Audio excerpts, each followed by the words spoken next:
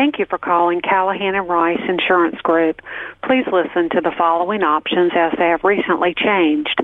If you need an insurance quote, please press 2. If you know your party's 3-digit extension, please dial it at any time. To use our dial by name directory, press 3, or press 4 for a list of departments and personnel. Enter the first 3 or 4 letters of the person's first or last name. Extension 134. Landon Bentham. Landon, what's going on, man? Not much. How are you today? This is insurance in your own words from the people who are living and breathing it every day and are struggling to figure out where this industry is going and what they need to do to stay ahead. Hosted by me, Joey Giangola. Let's get into it.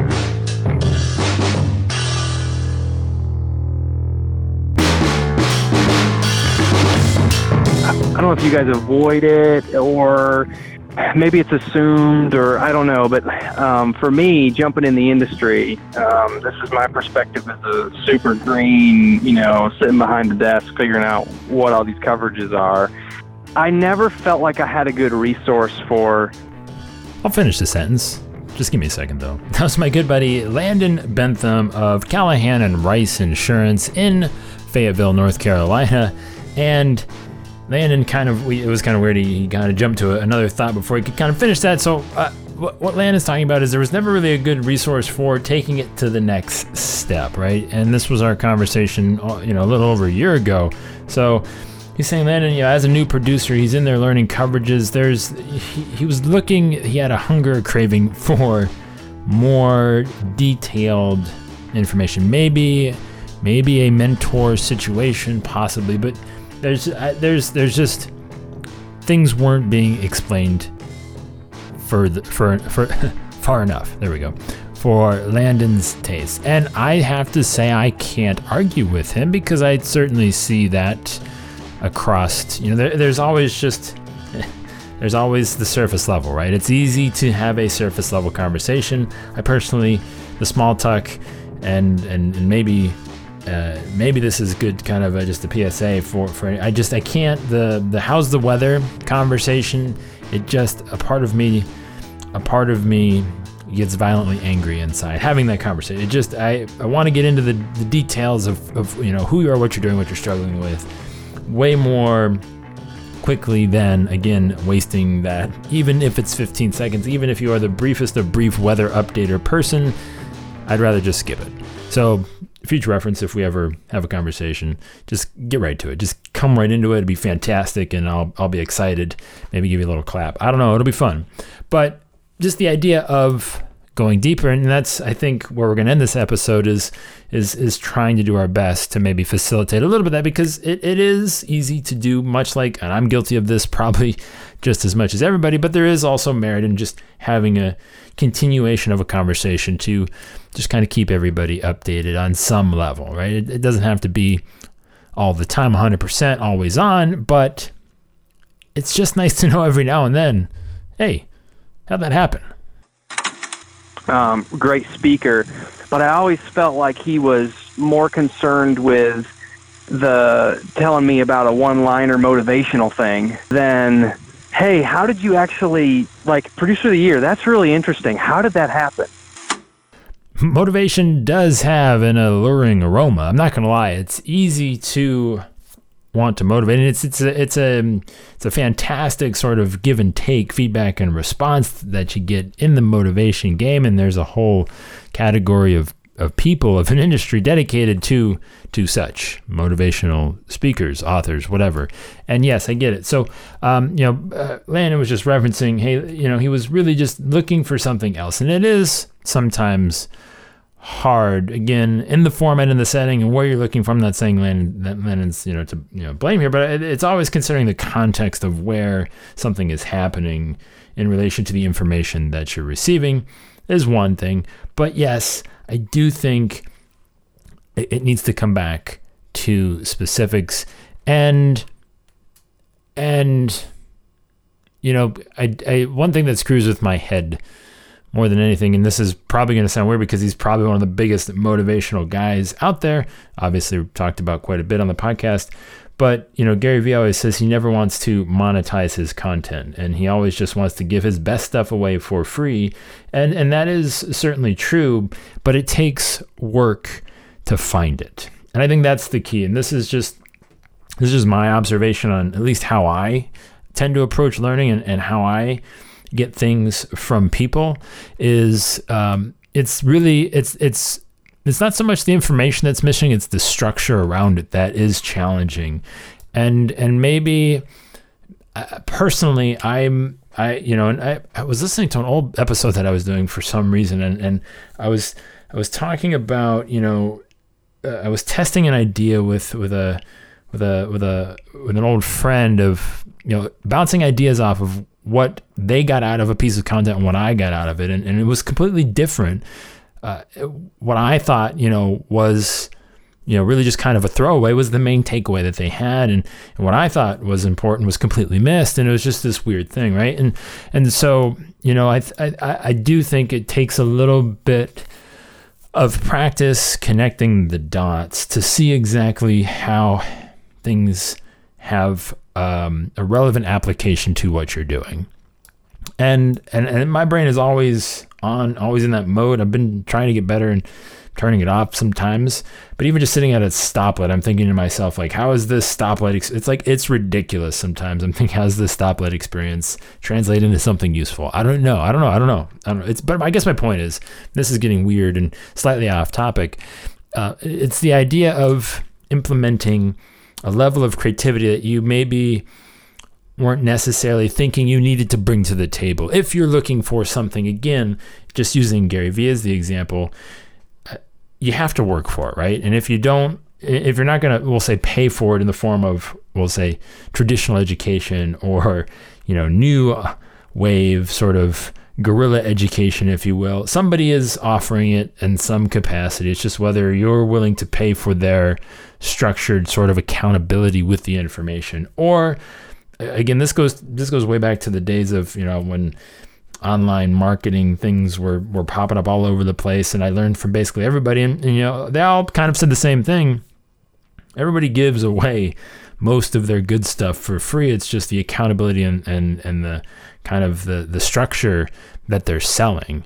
And I always did find that to be true in anything that I ever did pay for, content wise. But again, it's always about figuring it out for yourself, I think, and deciding how much you need. But I do think we could serve every now and then to just sneak in some of those fundamentals. But I want to know, like, brass tacks, man. Like, what did you do? Like, how did that work for you? Yes, your area plays into it. Your support system and your agency plays into it. But, like, it's not a roadmap necessarily. Like, but, there's got to be some concrete things that we can keep in front of us to say, fundamentals. This is what's going to lead to success for you, in this way. I'm certainly not opposed to a roadmap, Landon, and I think personally it is my preferred method to, I guess, maybe receive, but certainly deliver, any sort of kind of educational situation. Say, listen, let's not get caught up on step, 15 when we're still really haven't even come close to addressing step 2 and 3, or even 1 and 2, or just let's stop getting ahead of ourselves. So I'm certainly not opposed to roadmaps. I do think that they are grossly underestimated. A little bit of we'll say aggressive hand-holding never hurts. To say, I understand you think you might be here, and here, but listen, if you really just want to guarantee some success, let's make sure we don't skip these things. Really quick, just kind of mini soapbox on roadmaps. I don't know why I got so passionate about that all of a sudden, but I will say this about fundamentals. And again, like I said, there's just plenty of conversations to be had, and they might not be as structured and organized, and maybe not filled with enough brass tacks that are sharp enough in every instance. However, I will say this, Landon's saying, what are some fundamentals that we can kind of come back to? And I've been thinking about this for actually longer than I would normally think about something to record an episode. And I was thinking, well, what if I had to say some fundamentals, what would they be? What are my brass tacks? And I think also too, just real quick, those brass tacks are sometimes laid out so often and so frequently that it is sometimes forgotten, 6 months from now, a year from now, that maybe somebody hasn't heard them, and that you feels like you're just kind of repeating yourself over and over again, at least from my perspective, I know.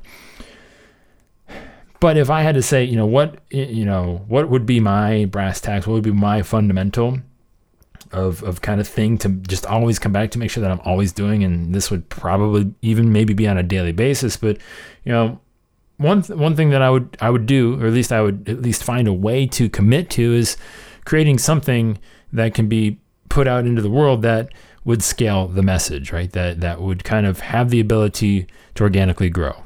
I call that, sometimes content. That's what we refer to it as. But the daily practice of, again, putting that out there for that to kind of grow and build steam and just continue to gain traction, to create awareness for who you are, what you do, and how you might be able to help somebody.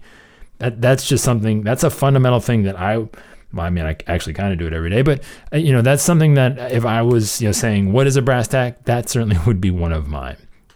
The other thing too, and this is the complete opposite end of the spectrum, not as good at this as I could be, but I certainly kind of focus on this. It's actively reaching out, being proactive, and finding ways to create warm conversations with people that you have encountered, that you would like to do business with, that you just would like to get to know better.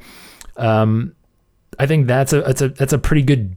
Again, daily practice is strong. Certainly, weekly is okay, but just that's a nice fundamental to where just preparing yourself on a different level to have conversations and to just be kind of always in the mix. Those are two things that I think go a long way, in my opinion, outside of just tracking sales calls, activities, quotes. All of those fun things are pretty basic, rudimentary things, but just on the if I had to write down two things, and if I had to make sure that I did two things every day, those are certainly things that I come back to pretty frequently, is creating something that other people can kind of access on a pretty grand scale, right? There's really no limited scales, that it kind of continues to stockpile. It's an investment. And then, yes, figuring out ways to constantly just have interesting, surprising, unexpected conversations with people is, you may or may not have been able to pick up on this, just is always something that is fun and I think beneficial. But just building that network, and those are at least two that I think I would feel pretty confident in, of ways that you would, 3 months, 6 months, a year from now, if you turned around and looked back from where you were when you started that, I think you would be in a much better place. But again, yes, I think this is a slightly weird conversation. I wasn't even sure if it was worth having, but I think that this is certainly a place where you might be struggling, and Landon was obviously struggling with it, so it's pretty valid. I think it exists, and the idea that it might not always be as obvious as you want it to be. It might not always be in the place you're looking for it, but if you spend the time to kind of stitch it together, it's certainly out there. There's no lack of kind of options, of knowledge. It's just kind of your expectations that you have for them, with them, what you're going to get out of it. But then ultimately really coming back to the thing that you've probably heard once or twice and just really not forgetting about it. I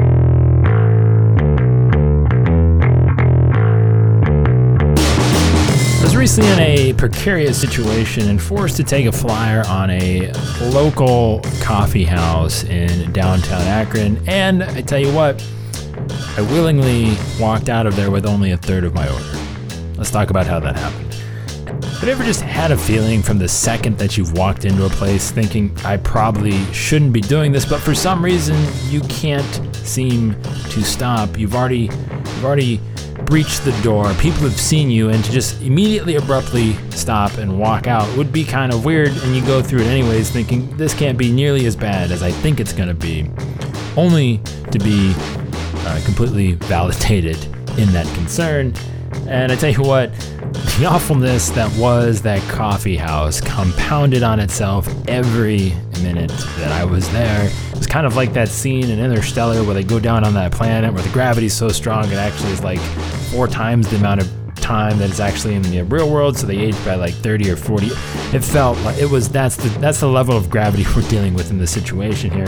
I somehow willed myself to the counter to place my order, and I was greeted by a gentleman who, just the sheer fact of being adequately dressed for the day was one of the more difficult tasks he will have overcome.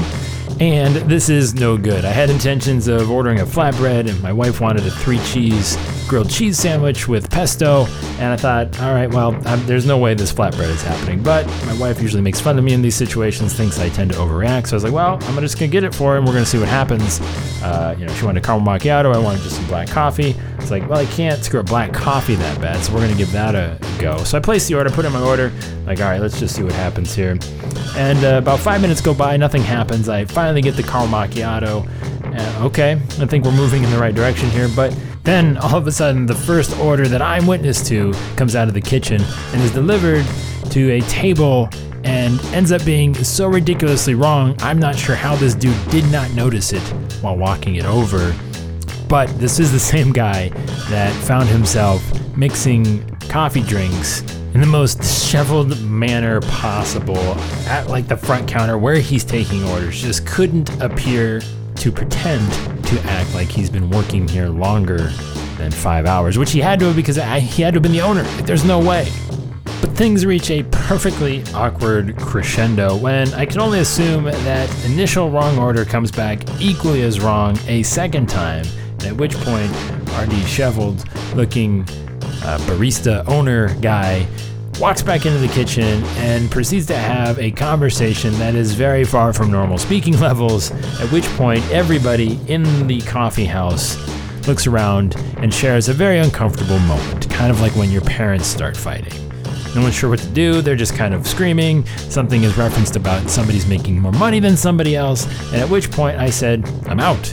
I'm done. I don't really need to see what is on the other side of this argument and my coffee and or food that is going to be a product of it. And it felt great.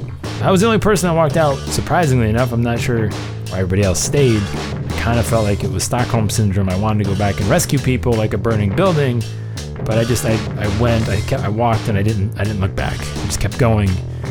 1 caramel macchiato, no grilled cheese or black coffee, and I felt fantastic. I felt liberated, I felt free, and this is the craziest kind of coffee food ordering situation I've ever come across. So I'm excited to go back in about maybe 3 weeks, 4 weeks, and kind of see a vacant sign in that store. That's probably going to happen. I'm not wishing ill will on anybody, but sometimes you just got to call a spade, I guess. But anyways, if you don't want to be a dysfunction building that is vacant shortly, sure, it's a bit of a stretch. It's hard to put insurance agents out of business, but head on over to agencynation.com. We'll say newsletter/newsletter. Hang out with me on Sunday mornings and Cindy on Wednesdays, and that's all where all the action happens. Get up to date on all the fun stuff with agencynation.com. That's really the front lines where it all goes down. So get over agencynation.com/newsletter.